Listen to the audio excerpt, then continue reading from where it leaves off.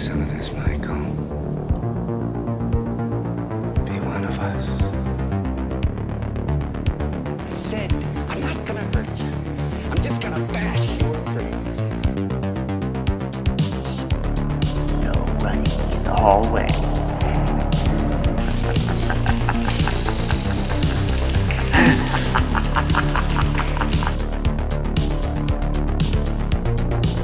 Everybody's a suspect! I met this 6-year-old child with this blank, pale, emotionless face. The blackest eyes. The devil's eyes.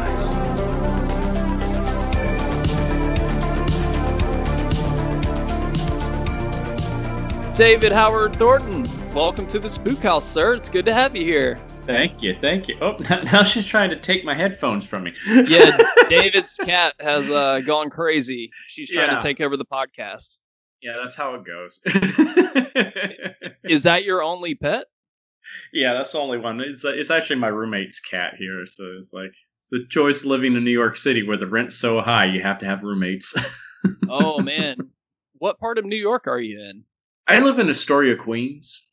Okay. So it's like right outside of Manhattan. It's like easy subway ride in, it's just boop right over the East River. Oh yeah, according to IMDb, you have a birthday coming up, sir. Oh god. Happy birthday, man. I don't even want to think of that. It's like I turned 41 this year, so I'm just like, oh no, this is not right. I'm not supposed to be that age yet. No, because like when I was a kid, I thought that was archaic. I was like, no, that's like my parents. When their friends turned 40, they threw big, huge over the hill parties and stuff like that. And now I'm like, it's me now? No.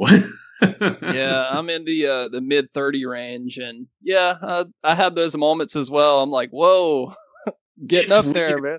It's a weird realization. It's just like, nah, this is not this. No. Yeah. Do you have any plans for your birthday? Are you a big birthday celebrate kind of guy? I'm probably not this year because, COVID and stuff like that. Just kind of complicates everything. It's like last year because my birthday was right during Thanksgiving weekend, so everybody was out of town. So I was like, "Oh, you got to be kidding me!" Because it's like I want to do something special for my 40th, but everybody was gone. I was like, "Okay, well this year then I'll do something cool." I was thinking about taking myself down to Orlando this year, and because I have a lot of friends down there, and then hitting the parks and everything like that, and just regressing to my childhood. But then COVID. So yeah. That's a bummer. Yeah. Yeah. Do you have any plans for the holidays? Are you going to go back to Alabama? Oh, God, no. How often do you get back to Alabama? Every blue moon. It's just the last time I was there was 2 years ago for my 20th high school reunion, because I was like, okay, I got to go back for that, because it was right after we released on Netflix. So it's just like, yeah, I got to go make an appearance at that. Be like, hey, suckers. Had a lot of people seen the movie that you went to high school? Yeah. It was kind of funny. I think that was because I was such a geek growing up. I was like the theater geek that no one really paid attention to. So it was just like, I was like, every geek's dream come true is to be able to go back to your high school reunion and be like the cool guy. Right. All this like, oh my God, I saw your movie. Oh my God. Oh, it's like, yeah, you guys used to push me into lockers. Now you don't want to mess with me, do you? Yeah, exactly. I'm sure you got some interesting, I saw your movie. That was really good, David. Yeah. Oh, I definitely got some of those. Yeah. It was just like, oh. yeah. You saw what I did to people. Mm-hmm. Yeah. That was fake. Don't worry about it. I'm not like that at all. Yeah.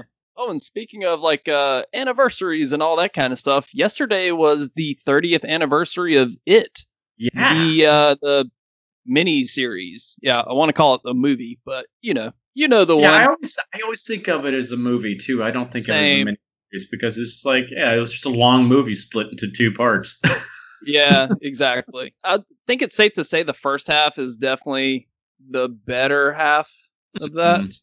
Oh yeah, in both versions, it's just I think it's the stuff going on with the kids is the cooler stuff. It's just like that's. Yeah. I think there's more of a sense of danger and urgency because they're kids. Yeah. As opposed to it's just like they're more vulnerable at that age. So it's just like Plus, that's really when he's doing all the stuff to really freak them out and really going after them more than he was. So and when they're adults, he's not really going after them as much. They're going after him at that point. Yeah, and there's some really hammed up acting in the like when you get to like the adults in the first it's like, whoa, I don't remember some of this. This is interesting. Yeah. It's actually funny going back and watching it now, and I was like, man, this is not nearly as scary as I remember it being. Yeah, but I mean, it is iconic, and Tim Curry, one of the greats, one of the clown greats. Oh, definitely. You can't mess with Tim Curry. It's just like he really made that series anyway. Oh yeah, for sure. Have you ever met him? You've done like cons and stuff.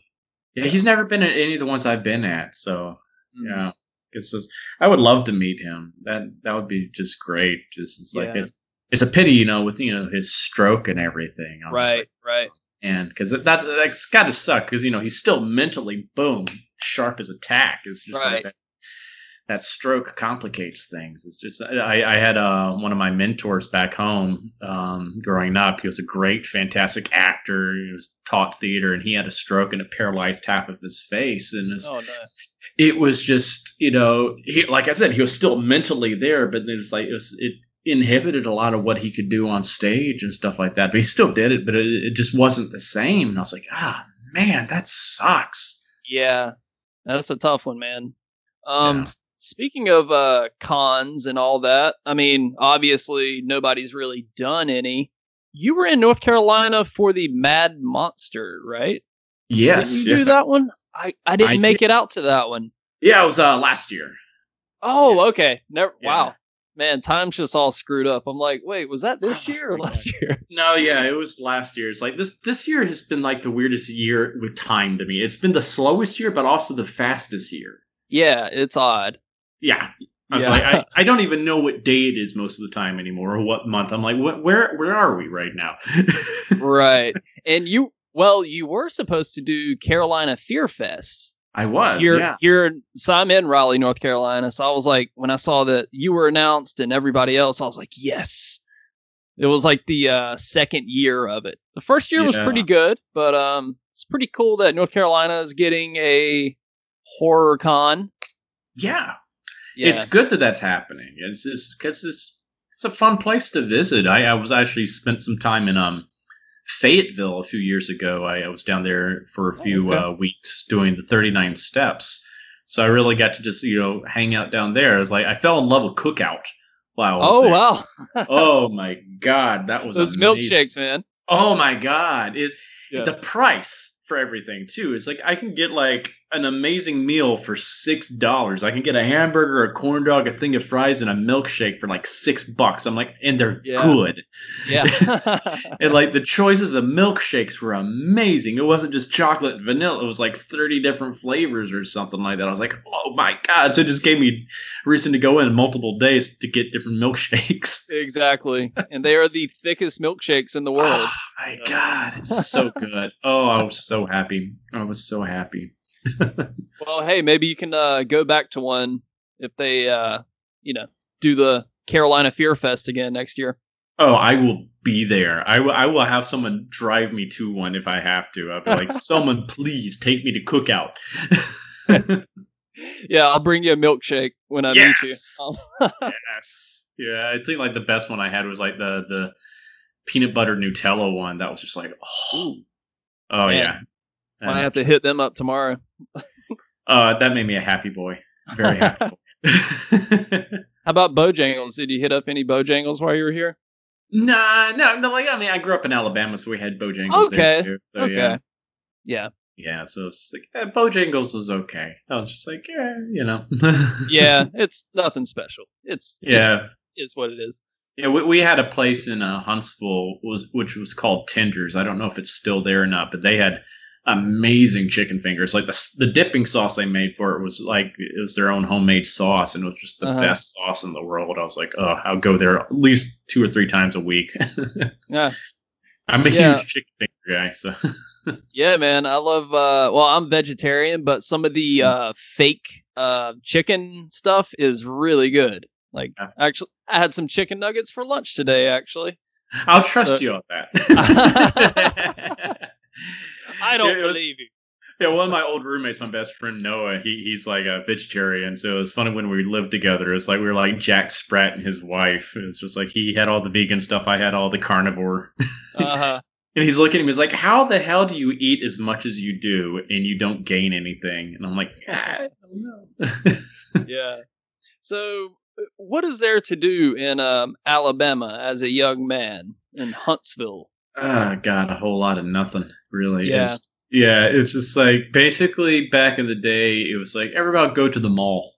That was about it. It's like you go out with your friends at the mall, or you go sit in the parking lots or something like that, of like a gas station, something like that. Because Huntsville didn't have much going on. I'm like, I did a lot of community theater though, so that took up a lot of my free time, especially on the weekends and stuff like that. So I do that and just go to movies and stuff like that with my friends. So that's pretty much how we kill time. So it's like your options were limited. Maybe you go play some miniature golf somewhere or something like that too, because we had a good place called Southern Adventures that had like putt and go-karts and stuff like that. So yeah, and go swing by and get some meth before you do it. It's a grand old time. Actually, that's not really more in like Huntsville. You go out there to like the county area, like Sand Mountain area. That's where you find all that kind of stuff. Oh, that sounds like the bad place you don't want to go, like Sand Mountain. You don't want to go there. Oh no, that's where like the snake handler churches are and stuff like that. And you got all the satanic cults that have their like rituals out there. It's crazy. It's crazy. I had like some friends that were on the police force, and they would just tell me some of the stuff would happen out there in the country areas, the stuff they would find. I'm like, my God, man. Satanic rednecks. That's a scary thought. Yeah. Huntsville's a weird city in that way, because it's like an outlier in Alabama. It's not what you would really think of for Alabama, because it's a town of engineers, because that's where NASA first started. So it's people from all over the world moved to Huntsville to work for like NASA and Boeing, Lockheed Martin, all those like government agencies and stuff like that. So, but it's like you get the county people, as we would call them, that would come in, and so you would basically see them at Walmart like at late at midnight or something like that. And you're like, oh. Here they are. Here they are. Yes, I grew up like an hour outside of Raleigh in a very rural country area. So yeah, I was just telling a client of mine earlier, we started talking about like growing up in these small towns, and I was like, man, like a trip to Applebee's and Walmart, that's like a Friday night right there. Oh, yeah. That was even like a Friday night in Huntsville, too. Yeah. It's like, we're going to Applebee's. Yes. Yeah. Take your date on a little walk around Walmart, Oh, yeah. I remember when we got the McDonald's we had a super Walmart built, and they put the McDonald's in, and it was like, ooh. And then we got a Target. We called it the Target. It was like, oh, this is even fancier Walmart. This is amazing. It's the simple joys, really, but so yeah, as a young guy growing up in Alabama, you said you did a lot of theater. How did you gravitate towards that? Like, were you always interested in it? Yeah, pretty much, because like my mom directed a lot of theater at our church growing up. And then my dad participated in a lot of that. And then I was like in middle school, and I was bullied a lot. And I went to a new school when I was in 6th grade, and we moved to a different part of the city. And so I didn't know anybody there. And so people, my middle school didn't know what I was actually like. They just saw me as this short little kid, because I was a late bloomer. And I had glasses, braces, skinny, in the South, where everything's all about football. Sure. So it's like, oh, sang soprano in the choir. So, easy target. And so, they always teased me, so I was very shy at that age. But, at home, I was always goofy and stuff like that. I was, doing all my crazy characters and voices and stuff like that. And my mom's like, "Why have your classmates ever seen this side of you? You're really a funny kid." And I'm like, "Thanks," but no, they don't let me talk. They're always pushing me around and stuff like that. And she's like, they need to have a chance to see who you really are. And she's like, "Well, your choral program this year is doing a production of Mickey's Christmas Carol. Yeah, I think you would be perfect for the role of Mickey Mouse. You do a great Mickey Mouse impersonation, so why don't you go for it?" And I'm like, "Yeah, that sounds like fun." So I went in, got the part and everything. And we're doing the show, and things just start to go wrong on stage. Like at one part, like the set fell down on Scrooge and I. It was a cardboard set, thank God. Oh no! Like one of those big, cardboard box that people just painted with the background of Scrooge's office and stuff like that, and it fell on top of us. So I just turned to him like, "Oh, Mr. Scrooge, I think we have rats."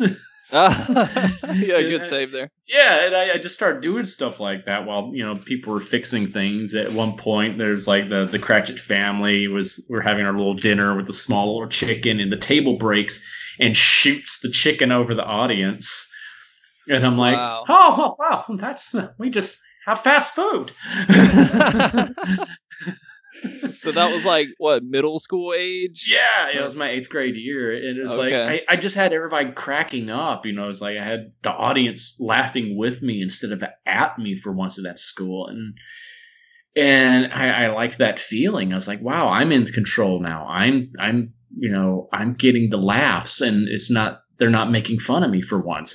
I'm bringing joy to these people. I like this feeling, and I want to do this more." And my mom's like, "Well, you should start auditioning for community theater."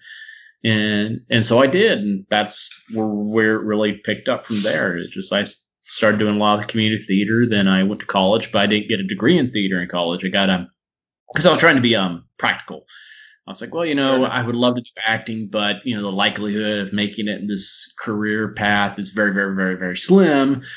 So I'd rather have something I can, fall back on, if anything." But so I was like, "Yeah, I can still act, but I can have another job. So why don't I go into teaching? Because I love kids, and I come from like 4 generations of teachers." So I did that, and my mom passed away when I was in college from cancer, and that kind of changed my whole trajectory on life. It's like, wow, life's too short. And she's like, "Yeah, that's our last conversation together." She's like, "Yeah, life's too short not to do things you want to do with your life." Mm-hmm. And I'm like, and about a year later, that all clicked in my head. And I'm like, "Yeah, I think I know what I need to do with my life now. I don't want to be an actor. I don't want to be a teacher. I want to be an actor." So I decided to give that a shot. I finished up my degree, and then I moved to New York. And my dad has supported me 100% the whole entire time. I was like, because my dad was a NASA engineer, so I expected the whole engineer, like, "Oh, no, you put all this time and money and effort into teaching. It's a more stable career path." And he's like, "No, your mom always thought that that's what you should do. So, but we didn't want to tell you what to do with your life. We wanted you to figure it out for yourself and make your own decisions." Mm-hmm. It's like, "Well, I think you chose wisely." It's like, "Yeah, it's going to be a harder path for you, but I think you could do it if you really put your mind to it." And what age were you when well, first of all, sorry to hear about your mom. That sucks. My dad passed away in 2015 from cancer, so yeah, fucking sucks, man.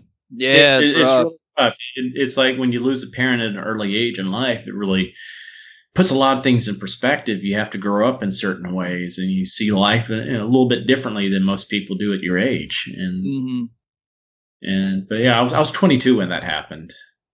Okay. So I was like in my final year or so of college.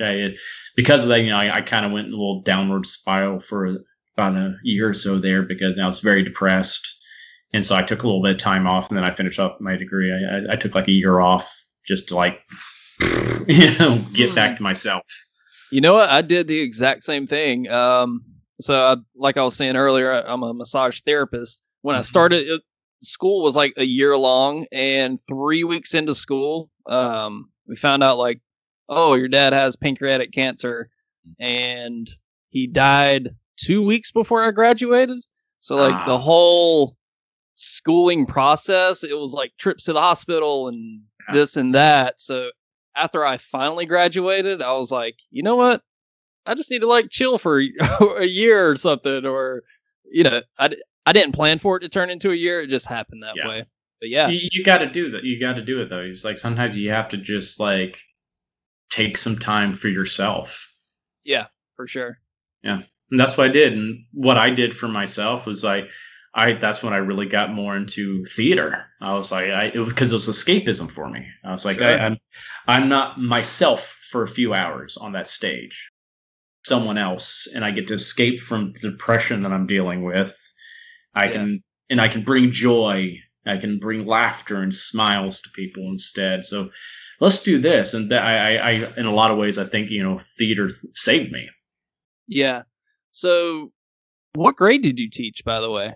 I taught elementary. I actually never got officially into the classroom. I was doing my internships in the schools, but I never actually had my own classroom to myself. Every time I was in the classroom, I always had, a teacher that was there, and stuff like that. But just it was really when it really hit me. It was like I was doing story time with my children one day, and I'm doing all the voices for all the characters, and they're just laughing and they're having fun. And it hit me. I was like, man, I get more fulfillment out of entertaining these kids instead of actually teaching them. I was like, that's what I need to do. This is what I need to do with my life. This brings joy. I just like that bringing joy to other people like that brings me joy. And I'm like, this is what I want to do.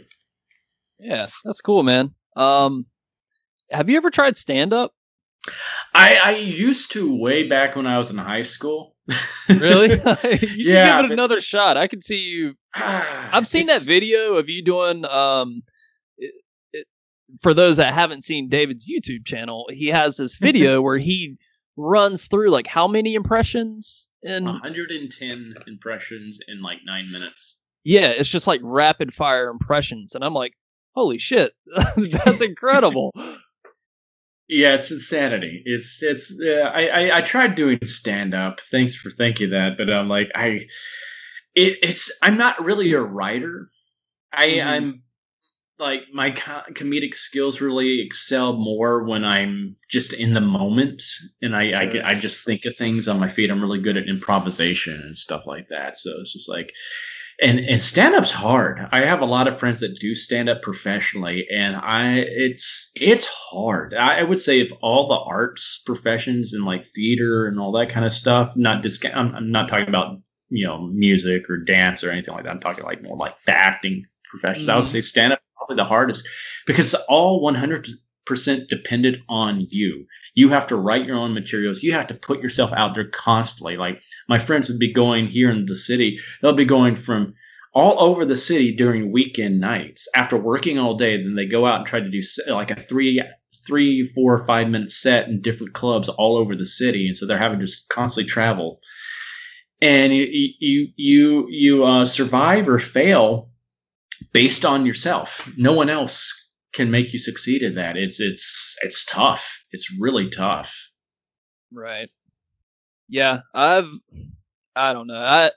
I come up with like funny little bits in my head, but like it sounds good in your head, but like executing it, and there's a ton of variables involved with stand-up. It really is. It's a craft in itself because it's not like traditional acting. It's like you're basically doing a one-man show, and you have to have your patter down. You have to know how to handle, those jerks in the audience that try to, hassle you and stuff like that. It's sure. Like, so there's a lot of stuff that you're having to, and you have to be quick on your feet too, because something goes wrong. You can't just, you have to keep going with the flow, or it's tough. It's tough. I respect the crap out of stand-up comics because of it. It's like it's not easy. It is not easy at all.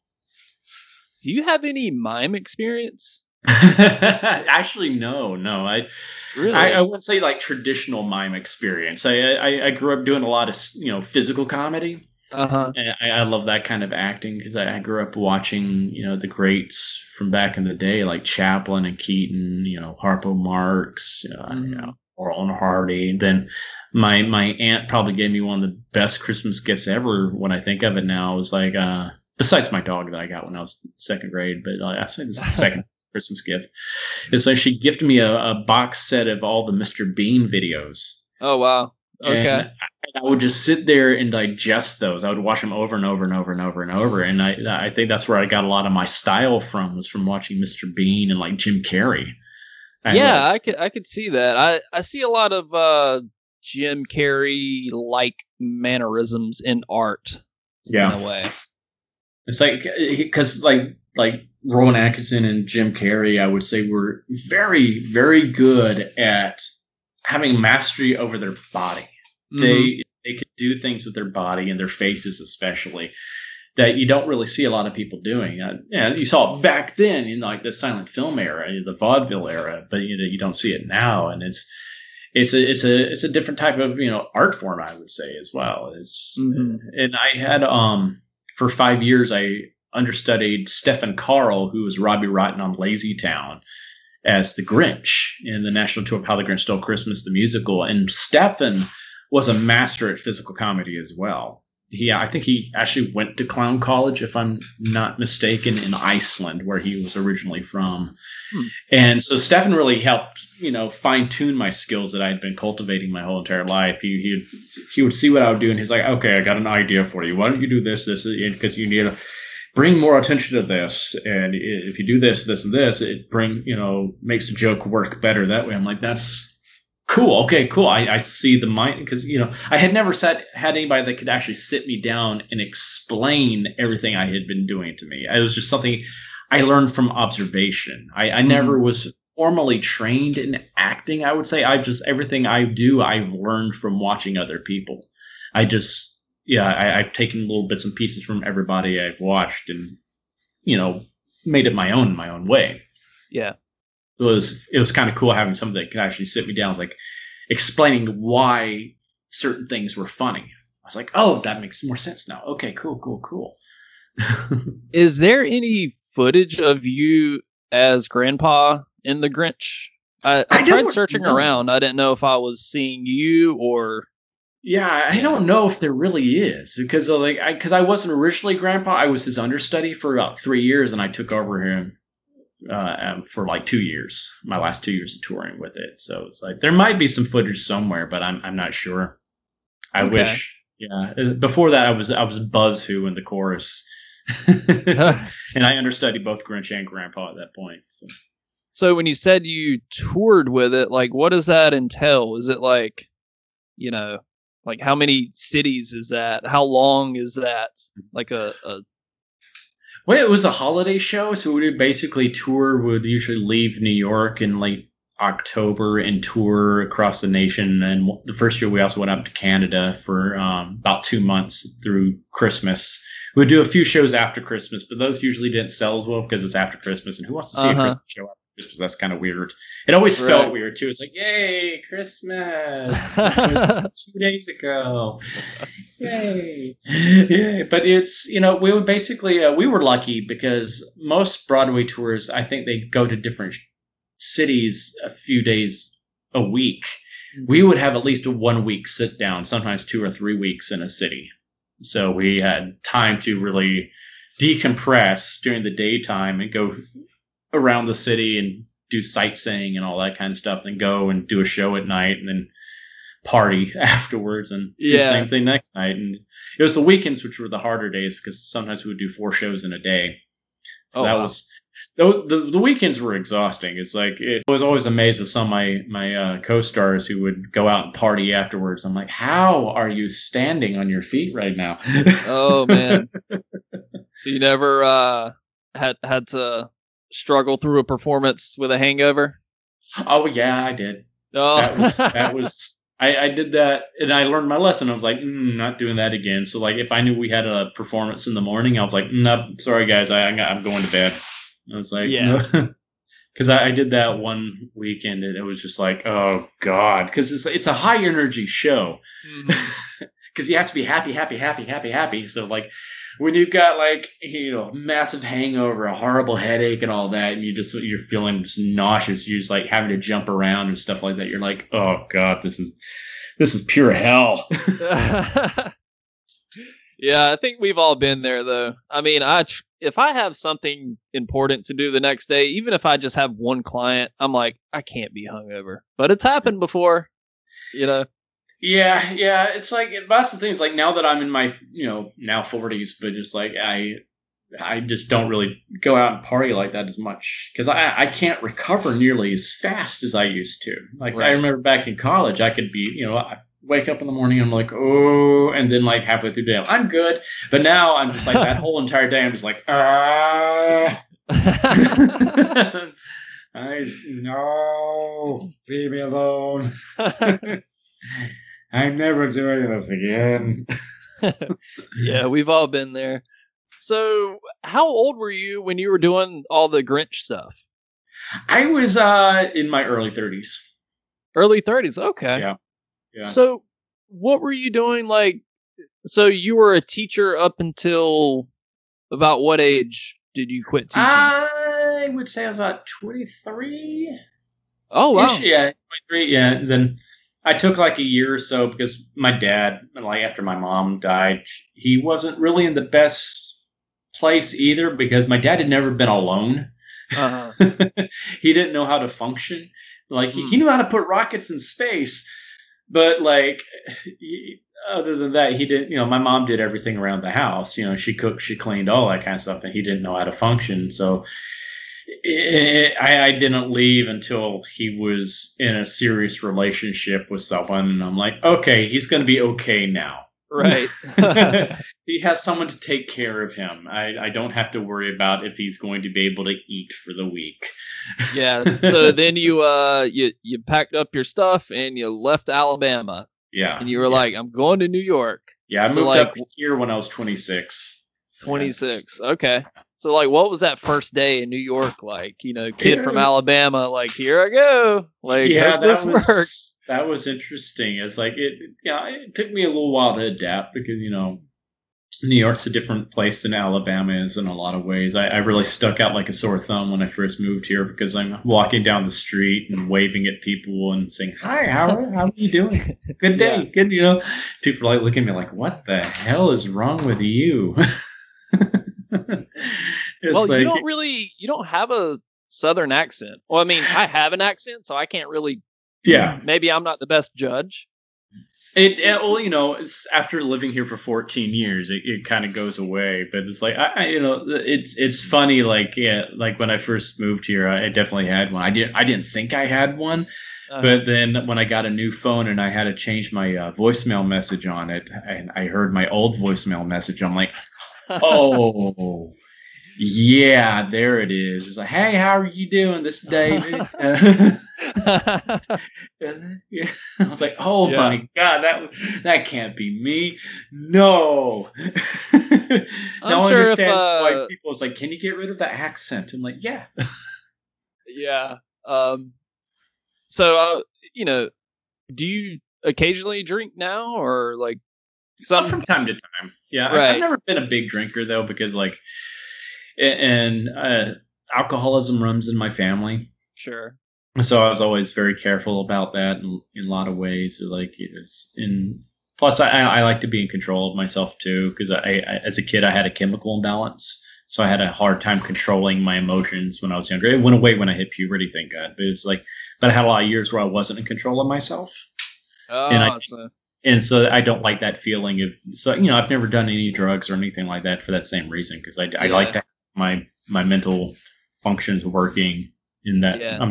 I'm already scatterbrained enough as it is. I don't want anything else making more scatterbrained. So don't want the tiger to get out of the cage. Yeah, exactly. I don't want to just wake up in a jail cell and like, what the hell happened? What did I do? Well, I asked that because, at least personally, whenever I have a few beers, like the Southern accent really. Oh yeah, that does happen to me. It's especially when I've been, because I still drink. I just don't drink heavily. I get enough to get me a little bit tipsy, and I'm also a sipper too. So I people make fun of me because I'm like, man, you're still nursing that beer. I'm like, yeah. But it's like when I've been, especially when I've been conventions down south and I have a few beers in me, that's when the accent really comes out, and people are like, oh, there it is. I'm like, yeah. Yeah, when the nose gets red, the neck gets red too. Yeah, I definitely understand that. Yeah. So you moved to New York, and did you have like any odd jobs when you first moved there? Just a lot of waiting tables, and they'll do the odd acting jobs from here or there. It's like my first year or so living here, I did this off Broadway rock musical where we would just go to different venues all over the city, and we'd do the whole entire musical just in front of mics because we're trying to raise money because we wanted to put it on Broadway eventually, but it just never happened because the producers really sucked at producing. But it was good. It's called Soul Searching, and a fun story about this is because we would play at different bars, and sometimes we would have opening acts for us. It's like 2007, I would say 2007, 2008. I can't remember exactly when this happened, but we're at this one bar one night, and our opening act was this girl named Stephanie, a blonde girl that was playing piano and singing songs that she wrote. And I was like, wow, she's really good. She's fantastic. She opened for us, get the crowd going. And of course, like after the show, we all hung out together drinking and just palling around. Never heard from her again or anything like that. And I forgot about that for a while. I didn't really think anything of it. And, then a few years ago, I was sitting, talking to my friend about that. And my friend Noah were like, yeah, remember that girl Stephanie? I was like, yeah, I wonder what happened. Then it dawned on me, like, wait a minute. That was Lady Gaga. Yeah. Holy, and my friend's like, oh my God, you're right. Wow. Wow. I was like, holy shit, Lady Gaga opened for us. Hey, man, you can always tell people that, like, yeah, I've done some stuff. Lady Gaga opened for us. Yeah, I mean, I doubt if she would even remember us. Because this was when she was not Gaga. This was, because it was like, that's the thing she had to do. She had to change her whole persona to make herself stand out, and it worked. Yeah. But it's like, that back then, I was like, holy shit, this woman is amazing. Has an amazing voice. She wrote these songs. She was a true talent, a true musician. It's like, wow, she is good. And it's like, little did we know. Yeah. Art Clown and Lady Gaga. Yeah, the mashup we never knew that we wanted. Yeah. Like, if I ever meet her, I have to bring that up to her. I was like, I don't know if you remember this. I bet she does. Yes. I can't even remember the bar. It was just somewhere down in the village. It was just like, yeah. Yeah. That's awesome, man. Yeah. So, how did the Terrifier audition come to be? I found the audition online at the time because I had just gotten back from touring with Grinch, and I decided to take a few months off, just living off of unemployment from the tour, because I want to just focus on acting. I want to get out of just waiting tables all the time. I want to really focus on acting. Mm-hmm. So I took some time off, and at the time I was really more focused on trying to get on Broadway or doing another Broadway tour. And I had been up for like 4 or 5 different Broadway tours and like final callbacks, and they all fell through for some reason or another. One of them literally came down to a flip of a coin. And I was like, damn, I'm so close. I just feel I'm so close to something good happening. And the audition for Terrifier came along on this. I saw it on the website. They were looking for a tall, skinny guy to play, who had like physical comedy or clowning experience to play Art. And I'd seen All Hallows Eve before that, and I was like, oh my God, I love that character. And I was like, that's a great, I could do so much with that character. I was like, I kind of looked at him back then as like an evil Mr. Bean. And I'm like, I would love a chance, because I'd always wanted to play a silent character like that. Because I was like, that was always a goal of mine, to play a Mr. Bean type character. And I'm like, this is it. So I contact my agents. I'm like, please submit me for this. Push me for this, because I know I could get this. And I had never done film work really before. I had done extra work, but never anything substantial. And I was like, this would, if anything, this would be a great segue for me into film. If I could get this, it would be great for resume builder and stuff like that. I can, and so they sent me in, and I go in for my audition, and I walk into the room, and everybody has scripts in their hands, and I never got a script. And I'm like, oh God, no. And, I asked them at the front desk, and like, oh, I'm sorry, no, you should have gotten one. I'm like, oh my God, are you kidding me? And so they call me in the room. I'm like, I am so sorry. I'm not prepared. I never got a script. And they're like, oh no, Damien's like, oh, you don't need one, man. It's just like art doesn't talk. I'm like, oh, okay, phew. So what do you want me to do? Right.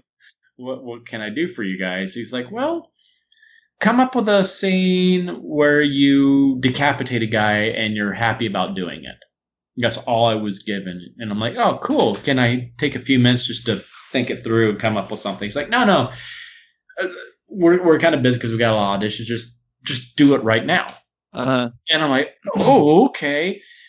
And this is where I think it's important for everybody to have some kind of experience doing improvisation, especially when you're an actor. You need to know how to do improvisation because you never know when you're going to be thrown into a moment like this where you're just told to think on your feet and go with it. And I had to just turn off my brain and just go with whatever happened. And I don't know where this came from. It just came from some dark part of me where I cartoonishly just snuck up behind my victim, kind of mocked him behind his back, and then knocked him out.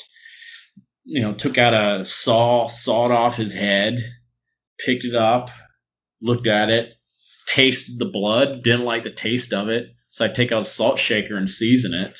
That's awesome. So I'm like, oh, I like it. And kind of bathe in it a little bit. And I just skipped out on my merry way. And that's what got me the part. They were cracking up by the end of it. And they're like, can you come in and do a makeup test? Which is basically saying, yeah, you've got the part. And that's every actor's dream audition, to walk out of the room thinking you have the part. It's like that is a rarity. I know when they were auditioning for the leads for part 2, they had to go in several times for multiple auditions over and over and again to see how they worked with other people and blah, blah, blah. Uh-huh. And I just walked out of there knowing I had the part. The other people had to sit there for months and not knowing. Yeah. I'm assuming you had part 2 on lock. There were no auditions. What if you had showed up on set and Damien was like, oh yeah, I got an art audition, just hold on. You'd be like, what the fuck, man? Is it for my stunt double? Yeah.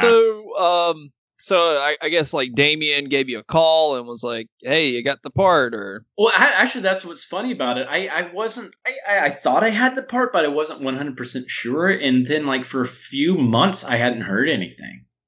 Mm-hmm. And I'm like, oh, shit. So I even sent him a message so are we still doing this makeup test? It's like, oh, yeah, let's do it in a few weeks.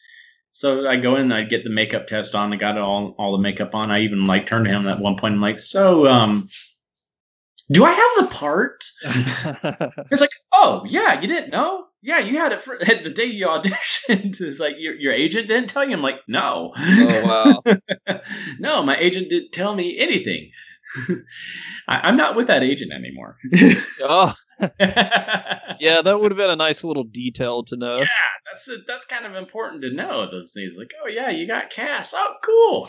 Wait, cool. He told your agent the day you auditioned that you got the part? I guess. Oh, wow. It was just no communication there. It's that whole entire time I was doing all the communication between, about payments and everything. I was basically handling all myself. It's like my agent didn't do anything. I was pissed. Because I also have a manager too, and my manager's like, I don't know what's going on. So afterwards, my manager and I are like, we got to find someone else, and now I have a more capable agent. So. Well, good. Yeah. Makes a difference. Yeah. So after the makeup test, how soon did you guys start shooting? A few months later. Okay. I started shooting October of 2015. So I think I had the audition back in April or May of 2015, and then I went in for the makeup test during that summer, and then we started filming a few months later. Oh wow. Yeah, because they had to build all the prosthetics and stuff like that. Yeah. So at the time, were you like, this is, I think this is something special, or was it this will be fun. This is good work. I was more like, yeah, this will be fun. This is going to be good work. It'll be good for a resume because we were a very low budget movie. Yeah, we didn't have the Hollywood engine behind us. So I was like, who knows if anybody's going to see this? Maybe just the fans of All Hallows Eve. Right. So I think that'll be cool. And that's even how Damien was kind of, we're all kind of approaching it this way. It's like, we think this is a cool movie. We think this will be fun. Mm-hmm. So yeah, but we didn't anticipate what happened. Yeah, it seems like it's like every year it gets a little more popular, and it's crazy. I guess I would compare it to like, I don't know, Trick or Treat or something. Like, really found its legs like years later, and has like a cult following in that way, which is pretty cool. So it's like, wow. And that's why I find out more and more, people are still finding the movie. I mean, we're no longer on Netflix because our contract ended with Netflix, but like that really helped us a lot when we got on Netflix. That really, boom, put us out there because it made us so much more accessible to people. Yeah, I found that out last night when I went to rewatch the movie. I was like, what the hell, Netflix? I had to buy it off Prime, which is well, it's big also deal. on Tubi if you have Tubi. We just went on Tubi recently. Oh, okay. Yeah. Go Tubi. But thank you for buying it off Prime. That helps us. That's the thing. It's like, that's because like we didn't get rich off this movie by any means because it's like, you don't. Right. Do you have any idea like how Terrifier 2 is going to be, like how people are going to watch it? We're still trying to figure that out right now because, like this whole stupid virus kind of put a damper on a lot of that kind of stuff because we were almost done filming. I think we had maybe 2 weeks left of filming when we had to go into lockdown in March here in New York. So that was like, but we're finally almost done. I'm going to be filming my last scene next month in December. So that's going to be, so we anticipate all the filming to be finished by December, end of December. So we're hoping to get released sometime early, mid next year. That's, knock on wood. All that, but we have to find distribution. We want to first finish the movie, and then once we get that, we can look for distribution and stuff like. I don't think this time it'll be as difficult to find distribution as it was for the first one because now we have a name behind us, we have a following, so people are like, I think people are really chomping at the bit to hopefully, take us on. So Yeah, so I guess you won't do like a pull a Halloween Kills and be like, oh, it's pushed back to next October. Yeah, we don't want to do that. It's like it's much because even though it takes place on Halloween, we want it to get out there to the world. We're so excited for people to see this. Like we're tired of it not being out there in the world because there's so much we're having to keep quiet, and we're just like, oh, we just want everybody to see this thing. It's such a fun movie. We're very excited. I want people to, especially for my new co-stars, I want them to be introduced to the world so their careers can start up and start going somewhere and stuff like that too, because I think they're so fantastically talented, and I want them to get recognized for what they've put into this, especially our female lead Lauren Lavera. She's fantastic, and this girl went through so much hell in this movie. So she deserves whatever accolades are coming her way because she's amazing. She's absolutely amazing. So, I think there's talks of us possibly even doing a road show of it, like kind of like what Kevin Smith did with the last Jay and Silent Bob movie. Oh, that would be cool. Yeah, because we're not sure it would be able to be actually released in theaters just because of the subject matter. Because, I think the first 5 minutes of the movie would get us an NC-17 rating. Oh, wow. Okay. Yeah. Yeah, it's pretty violent. Well, that's good news. So I guess you guys aren't gonna tone it down at all for the sequel. No, we don't want to. It's like because we know that's what the fans want to see. Right. This is a movie for the fans, funded by the fans primarily too. Yeah. So we're giving the fans what they want to see. Like that's the thing is like when the first film came out, Damien has looked at all the reviews. All the criticism, good and bad, and he's taken it all to heart when he was writing part 2. And he's like, okay, let's address the things that people thought worked and didn't work. And let's improve on things, make things bigger and better in that way. And that's what we've done. I think this is a superior film to the first film in so many ways. the trailer looks amazing. I was so hyped when I saw that trailer, and I think the trailer dropped before they announced, like, oh well, it's not going to be out in October. It was like, damn it. yeah, it's but it's a great trailer because it really I love that trailer. It's a great trailer because it doesn't ruin anything. There's so much that you don't see in that trailer, like characters that you don't see in that trailer even. I'm like, oh, there's so much more. People think they've got it all figured out. I'm like, oh, no. Yeah, one thing that stood out, like just the look of the movie looks elevated. Yeah, like just from what I've seen of the trailer, it looks, I don't know, like a little sharper. And yeah, we got some new equipment. That was a good thing about having a bigger budget this time, was we were able to really get some better equipment this time. I mean, we had good equipment for the first one, but we were able to get the top of the line stuff this time around and really go for it. Awesome. So it's been exciting in that regard. And we were able to get a little bit of a bigger crew this time as well to work with. We still have a small crew, but it's like I think the crew that we have has just pulled off some freaking miracles. Because we still don't have like a multi-million-dollar budget. We're still low budget in a lot of ways. We're just not low budget like we were for the first film. Right. But what they've been able to pull off have just been amazing. And some of the locations we've been able to get have really helped out too. Because it's, the first film was set basically in one or two locations. And this one, art's going all over the place. Oh, wow. So it takes place all over this, because he's still in Miles County, but he's going to different locations. So he's not just in a warehouse the whole entire time. He's going to suburbia in some areas. Ooh, and all right, yeah, that's exciting.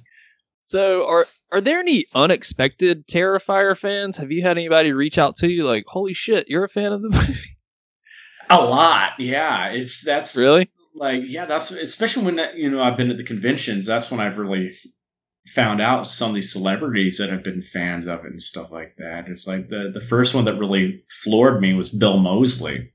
Oh wow! Okay, because I'm like, oh, it's Bill Moseley. I mean, the guy's a freaking icon when it comes to horror, and he just comes like, David, because we had chatted before online. But I was like, oh, he's just being friendly and stuff like that. But he's like, comes up to me, he's like, Dave, I can you sign this copy of the movie? And it's like, I'll pay. I'm like, dude, no, man, no.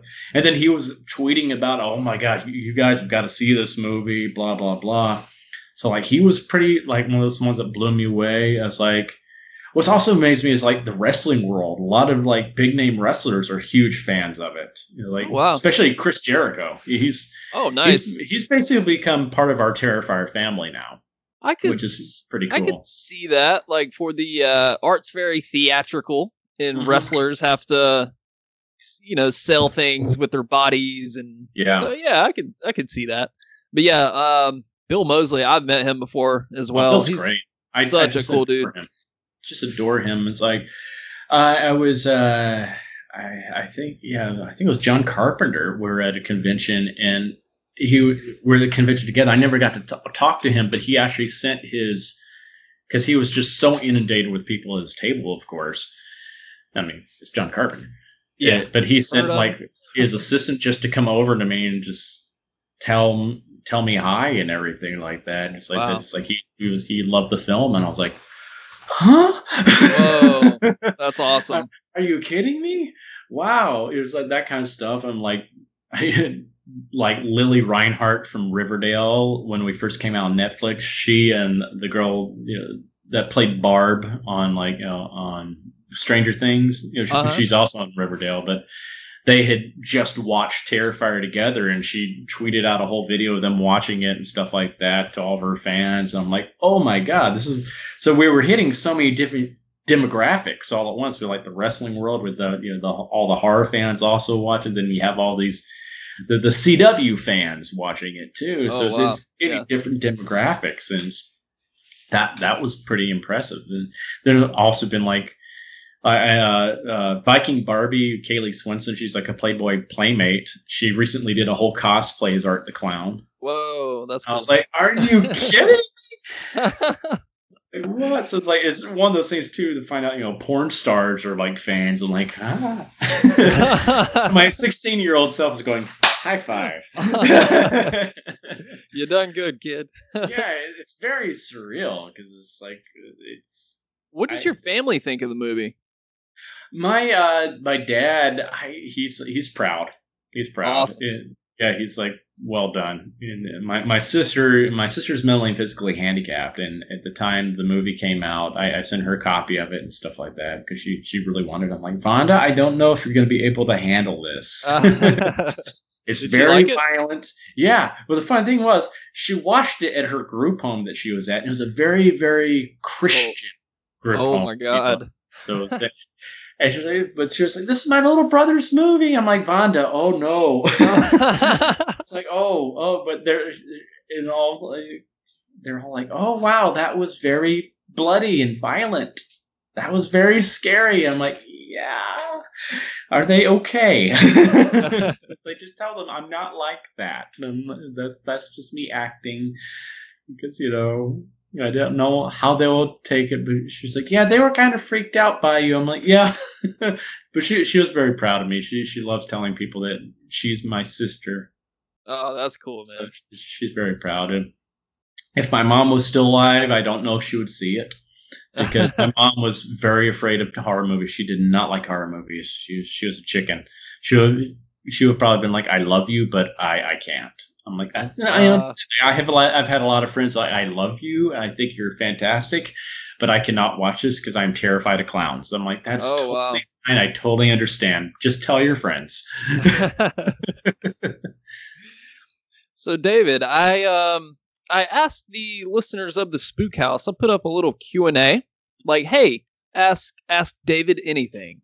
Cool. So do you mind answering a few of them? Sure. That'll be fun. Awesome. Okay. Thomas Baker wants to know, how did you get the role for Art? I think we already discussed that one. Yeah. My friend Wolverine, all the way from Scotland, wants to know, did clowns ever terrify you in the past? If not, do they now? Actually, I would say like the only one that actually, two, when I was really, really young.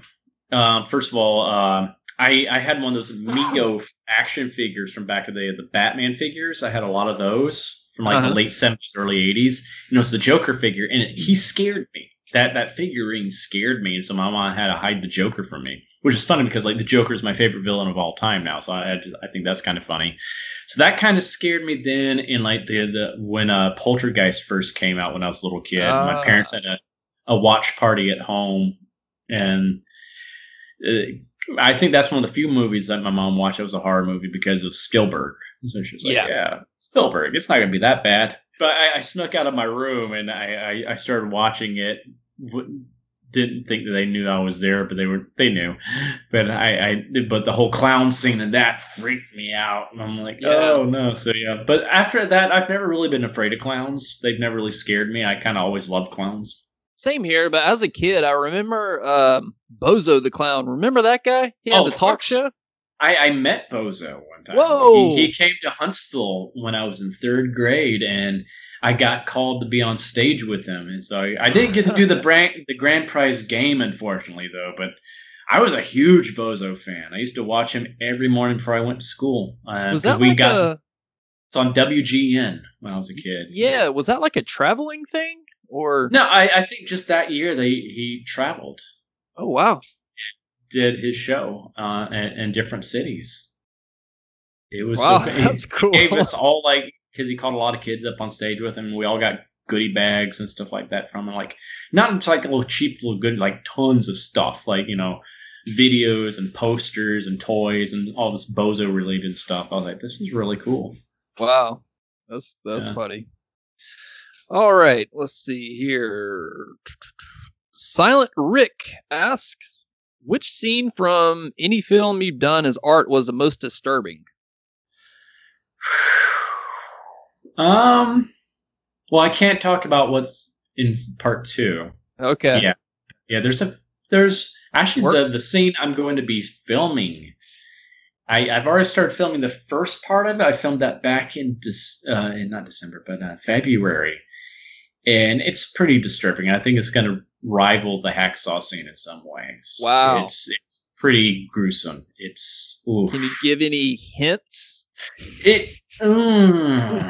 I will say that I can't really tell you what's going to happen in the scene because I want that to be as people just be like, oh my god.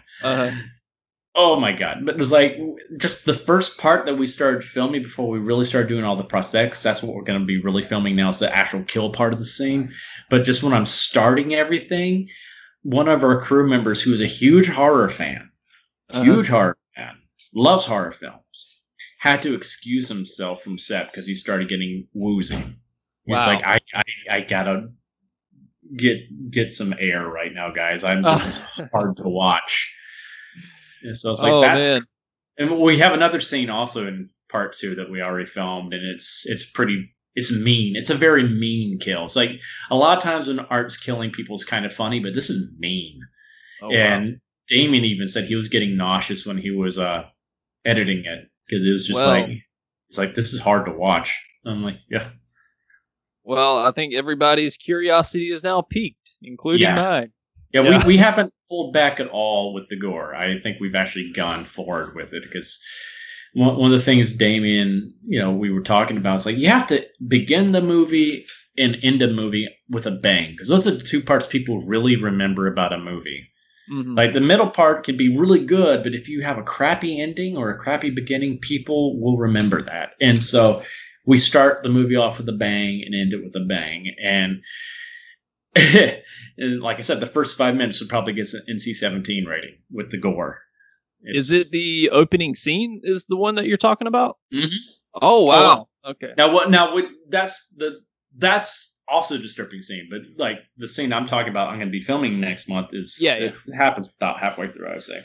Okay. All right.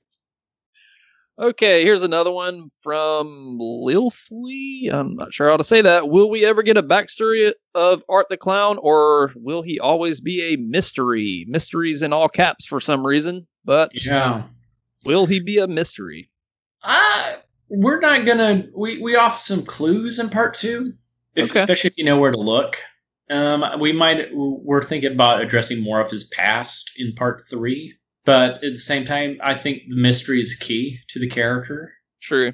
I think that's, when you tell everything, I think that takes away part of the fun of the character. It's kind of like the Joker, where it's, how he became the Joker. He was Red Hood and he fell into the vat of chemicals and he went crazy.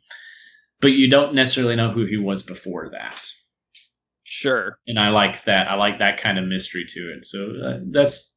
In some ways, we might take that kind of approach to him because a little bit of mystery is always fun. I like seeing all the different theories that people have and stuff like that. I mean, I know who he is. That's something Damien and I have really developed together, is his backstory and stuff like that. But it's like, how much of that we'll truly get into, I don't know. But I want to know that just for myself as an actor, so I knew where he was coming from. But I think like the homeless woman in the first film, the cat lady, kind of nails a lot of things, nails it on the head, where she's like, he's doing it because he thinks it's fun. I think she really summed up the character in a lot of ways. He's not like, Jason doing it out of revenge, or, Freddy doing it out of revenge. I think that's kind of scary in its own way. It's like, this is why he does it. He just finds this to be fun. This is joy to him. This brings him joy. And that's pretty disturbing. He's not doing this because, someone was mean to him in the past necessarily. Molly wants to know, is he actually a mime or a clown? I may or may not have gotten in a drunken argument about this once. I've gotten in arguments. That was funny. It's like one time I got in an argument with someone on Facebook over this, and they're like, how would you know? I'm like, I'm the guy. I'm literally the guy that plays the character. They're like, no, you're not. I'm like, yeah. So are you saying he's a mime? Hell no. It's in his name. Art the clown. But here's the reason why. He's a silent clown. There are different types of clowns out there, and he's a silent clown. A good example of a silent clown is Emmett Kelly's character that he used to do back in the day. That was a silent clown. Harpo Marx was a silent clown. Mr. Bean is a silent clown. Sure. They might not have the makeup on, but that is the style of a silent clown. And the difference between silent clowns and mimes are mimes do not use props. That's why they're called mimes. They pantomime everything. Silent clowns do use props. Very good point. He wouldn't be an effective killer if he was a mime. That's true. Yeah. I have this idea, like maybe one film, someone calls him a mime at one point. He just like, what?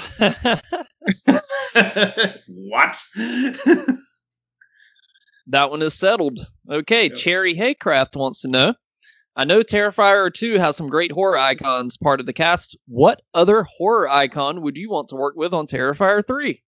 Oh gosh, I think Bruce Campbell would be fun. Yeah. I think that would be a good one. I would be so intimidated though at the same time. Because I've been at conventions with him. He's like one of the few people I've been at multiple conventions with I have never really interacted with. Because I'm just like, I love him so much, and he's just so intimidating in person because he's just so freaking charismatic. And I'm just like, man, I don't want to have some bad experience with him. But I was like in an elevator one time, and I made him laugh. And I was like, that does it. I'm good with that. I'm good with that. I'm like, okay. I made Bruce Campbell laugh, so I think that would be fun to work with him. Because I think he could do some crazy things. I think his kind of style would fit really well into the art universe. Yeah, I could see that. That would be a lot of fun. Yeah, Bill Moseley would be a lot of fun too. I was about to say Bill Moseley. I was like, put our boy Bill in the movie. Oh yeah, and it's like, well, we wanted to kind of get him in Terrifier 2, but like we just didn't have a part that we felt was worthy of him. Okay. And it's like, man, it's like, because he was interested too. It was like, man, but we'd love to, but we don't have a part that's right for you. It's like, we want you though. Right. We'd love to work with, because Bill is like the sweetest guy too. He's just such a great person all around. It's like, that's what's so funny about these horror guys. It's like, they're all like great people in real life. Like Kane Hodder's a huge, friend of ours now too. He would love to really get involved with Terrifier as well. And we're like, we don't have anything worthy of Kane either in part 2. So it's just like, man, but they're in like real life. They're just the biggest teddy bears. They play these horrible, scary, crazy people on film, but they're like the nicest, chill dudes in real life. Yeah, those are some solid picks for part 3. All right, that's all the Instagram questions. My girlfriend has a question for you. So she's a school psychologist. She works with elementary kids, actually. Yeah. So it was kind of funny. We were watching the movie again last night, and she was like kind of analyzing art from like that perspective. And she was like, is he selectively nonverbal? Like, does he choose not to speak, or can he not speak? I can't say. Yeah. Literally, I can't say. Yeah, I think that there's a lot of stuff you could look into there with that, because it's like, it does see, because like even when he's hurt, there's no sound, not even a grunt. You don't even hear him breathing. That's what I think. It's like there's no, inhale or exhale that you even hear come from him. It's like you at least hear that from Jason and Mike Myers. Yeah. You hear no sounds come from him. And I think that's what adds to his disturbing nature. It's like it just makes him more inhuman in that way.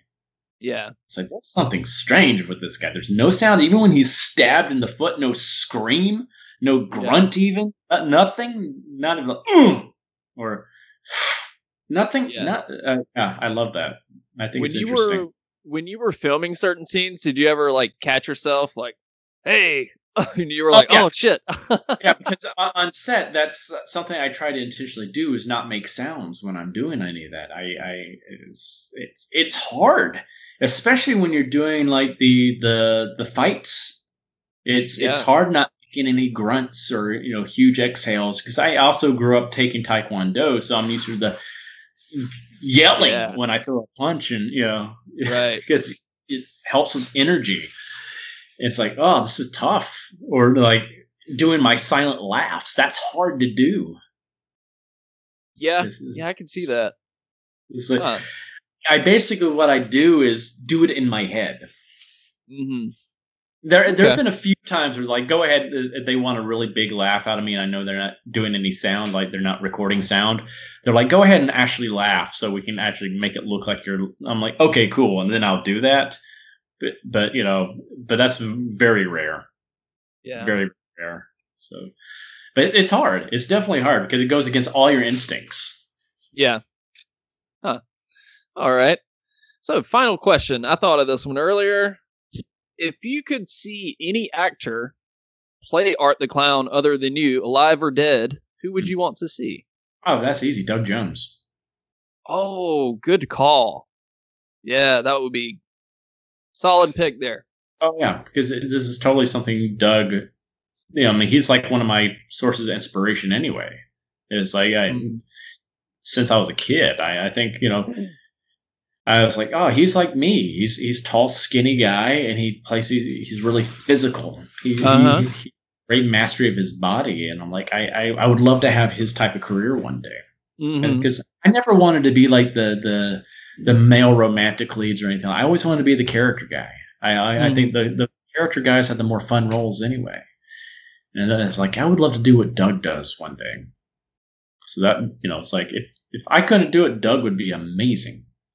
Yeah, that's a very good pick. I would love to see Doug do a makeup test of Art the Clown just to see what it looks like. That would be cool. It probably looks very similar to me. Probably, yeah. You guys definitely have a lot of similarities. I actually met Doug down in North Carolina last year at Mad Monster Party. No kidding. Yeah. Awesome. I was. He's the nicest guy. We just sat down and talked for about an hour or so, just getting to know each other. And it was just wonderful. I was like, this is amazing. It's like I get to talk to the guy that's, it's like basically for me meeting Robin Williams or Jim Carrey. It's like, oh my gosh, I actually get to talk to the guy that's inspired me. And I can really pick his brain. And he's just such a nice guy. It's like we even joked, it's like we need to play father and son or something like that. It's like I think they need to get him, Javier Botet, and the three of us together and make some kind of deadly trio out of the three of us. I think that would be like these tall, skinny guys. That would be fun. Yeah, I haven't met Javier yet, but I understand he's just a really cool guy too in real life. My pick would be Jim Carrey. Oh yeah, yeah, that would be cool. Yeah, that would be cool. I would be like, yeah, he's so good. He's so good. Yeah. I've been enjoying watching him on SNL recently. I'm like, oh, it's so good seeing him do comedy again. Yeah, like, I miss Jim Carrey being Jim Carrey. Yeah. It's like, I actually, when I saw the Sonic movie, I was like, that's why I saw the Sonic movie. It's like, it's Jim Carrey being Jim Carrey again. I got to watch this. Did you enjoy it? I haven't seen it yet. I actually kind of enjoyed it in some ways. Yeah. Okay. But like I said, it's Jim Carrey. So it's like, I watched it for Jim Carrey. Right. I watch anything he does because I just love to watch him work. Yeah, I even really enjoy his more dramatic roles. One of my favorite movies of his that doesn't get enough love is I Love You, Philip Morris. Have you seen that one? Yeah. Oh, God. Amazing movie. That's like, I've probably watched that like 10 times. Yeah, it's so good. Yeah. He's really good. Really good. Such a smart man, too. Such a smart man.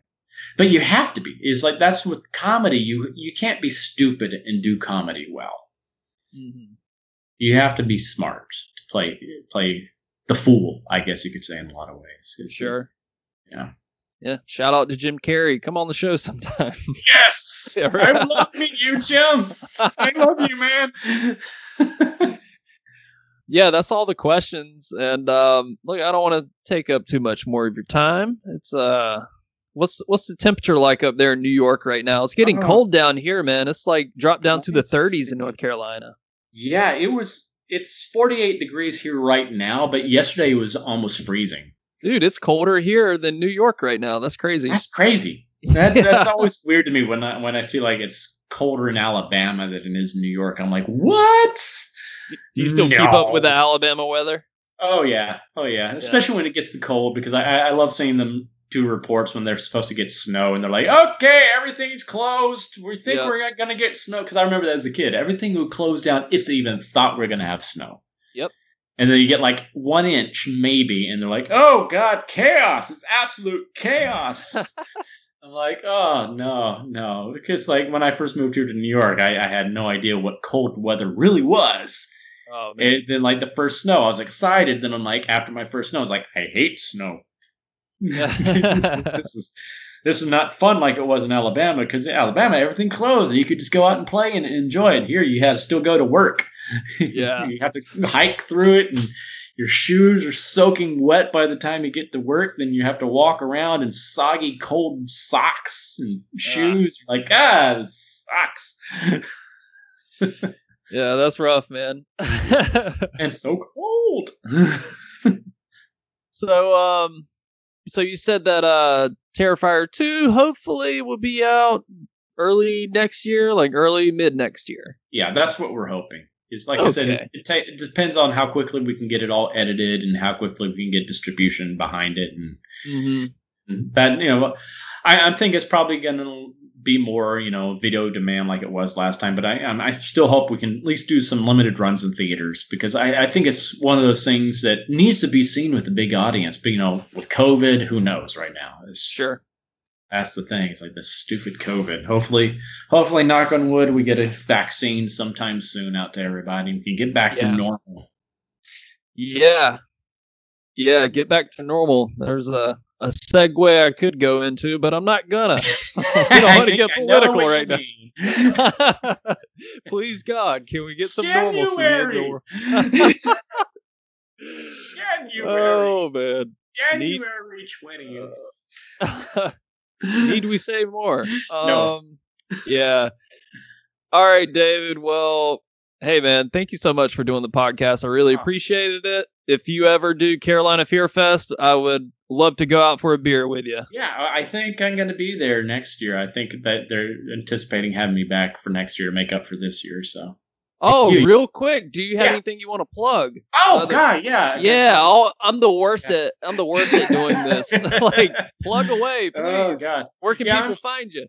I'm on Facebook and Instagram under David Howard Thornton, and I have Cameo page as well. So, since I'm not doing conventions, I've been doing a lot of Cameo pages. So if you have a birthday or you want me to wish people Merry Christmas or whatever, you can find me on Cameo. I charge the same as I do for an autograph, too.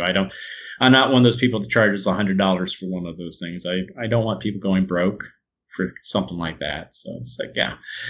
So yeah. Oh, and in January I start filming 2 more films. I have a cameo role in this film called Time's Up that is made by a bunch of horror people. Damon Maffei from Strangers 2 Pray at Night and Haunt.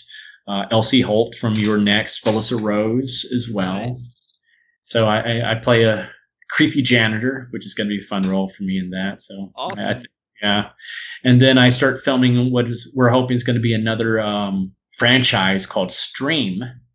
I'm going to be filming that with a lot of our Terrifier people, our Fuzz and Lens guys. This is their big horror film that they're making. So that's going to be fun. Stream. Yeah. You can look it up on IMDb. They've already announced some of the cast. They got some cool names for the horror world involved. So I believe Jeffrey Combs is going to be our main bad guy in that. I get to be one of the bad guys too. Sweet. But that's someone I'm looking forward to working with too, because I think he's an amazing character actor. Oh, he is. Yeah. Yeah. It's like everybody thinks of him as Reanimator. I always think of him from The Frighteners. I thought that. I was about to say that. Yeah. My God, he was amazing in that. I was like, he's so creepy in that. Oh, I loved it. I'm like, man, I think that's due for a rewatch. I haven't seen that in. Yeah. It's been a while since I watched that. It's like, that was a great movie. Peter Jackson movie. Yeah. Yeah. Weird, right? I know. So it was before Peter Jackson was Peter Jackson. Right. It's like, it was such a good movie. Such a great cast. Oh my God, what a great cast. Great concept too. I'm like, it's a shame they didn't make any more of those.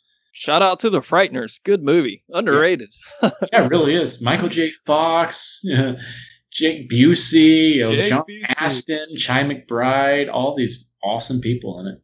Yeah, man. All right, so you got those 2 movies coming out, or you're going to start filming those. Those sound really good, man. I will definitely keep my eyes out for that. So. Oh, and I have another one I did a little cameo for called The Dark Offerings that should be coming out sometime soon. I don't know exactly when yet. But we filmed that exclusively over Zoom during COVID. Cool. So there are a lot of horror people involved with that as well, like Tamara Glenn, Felissa Rose, Eileen Dietz. It's like the whole movie takes place on Zoom.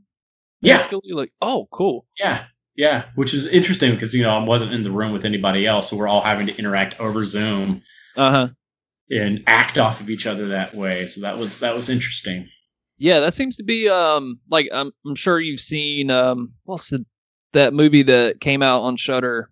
It was done all over Zoom. I forgot the name of it. That seems to be pretty popular right now, but that's a pretty cool concept. Like I would like to see more people do that. So and I think people are going to be forced to do that. I do.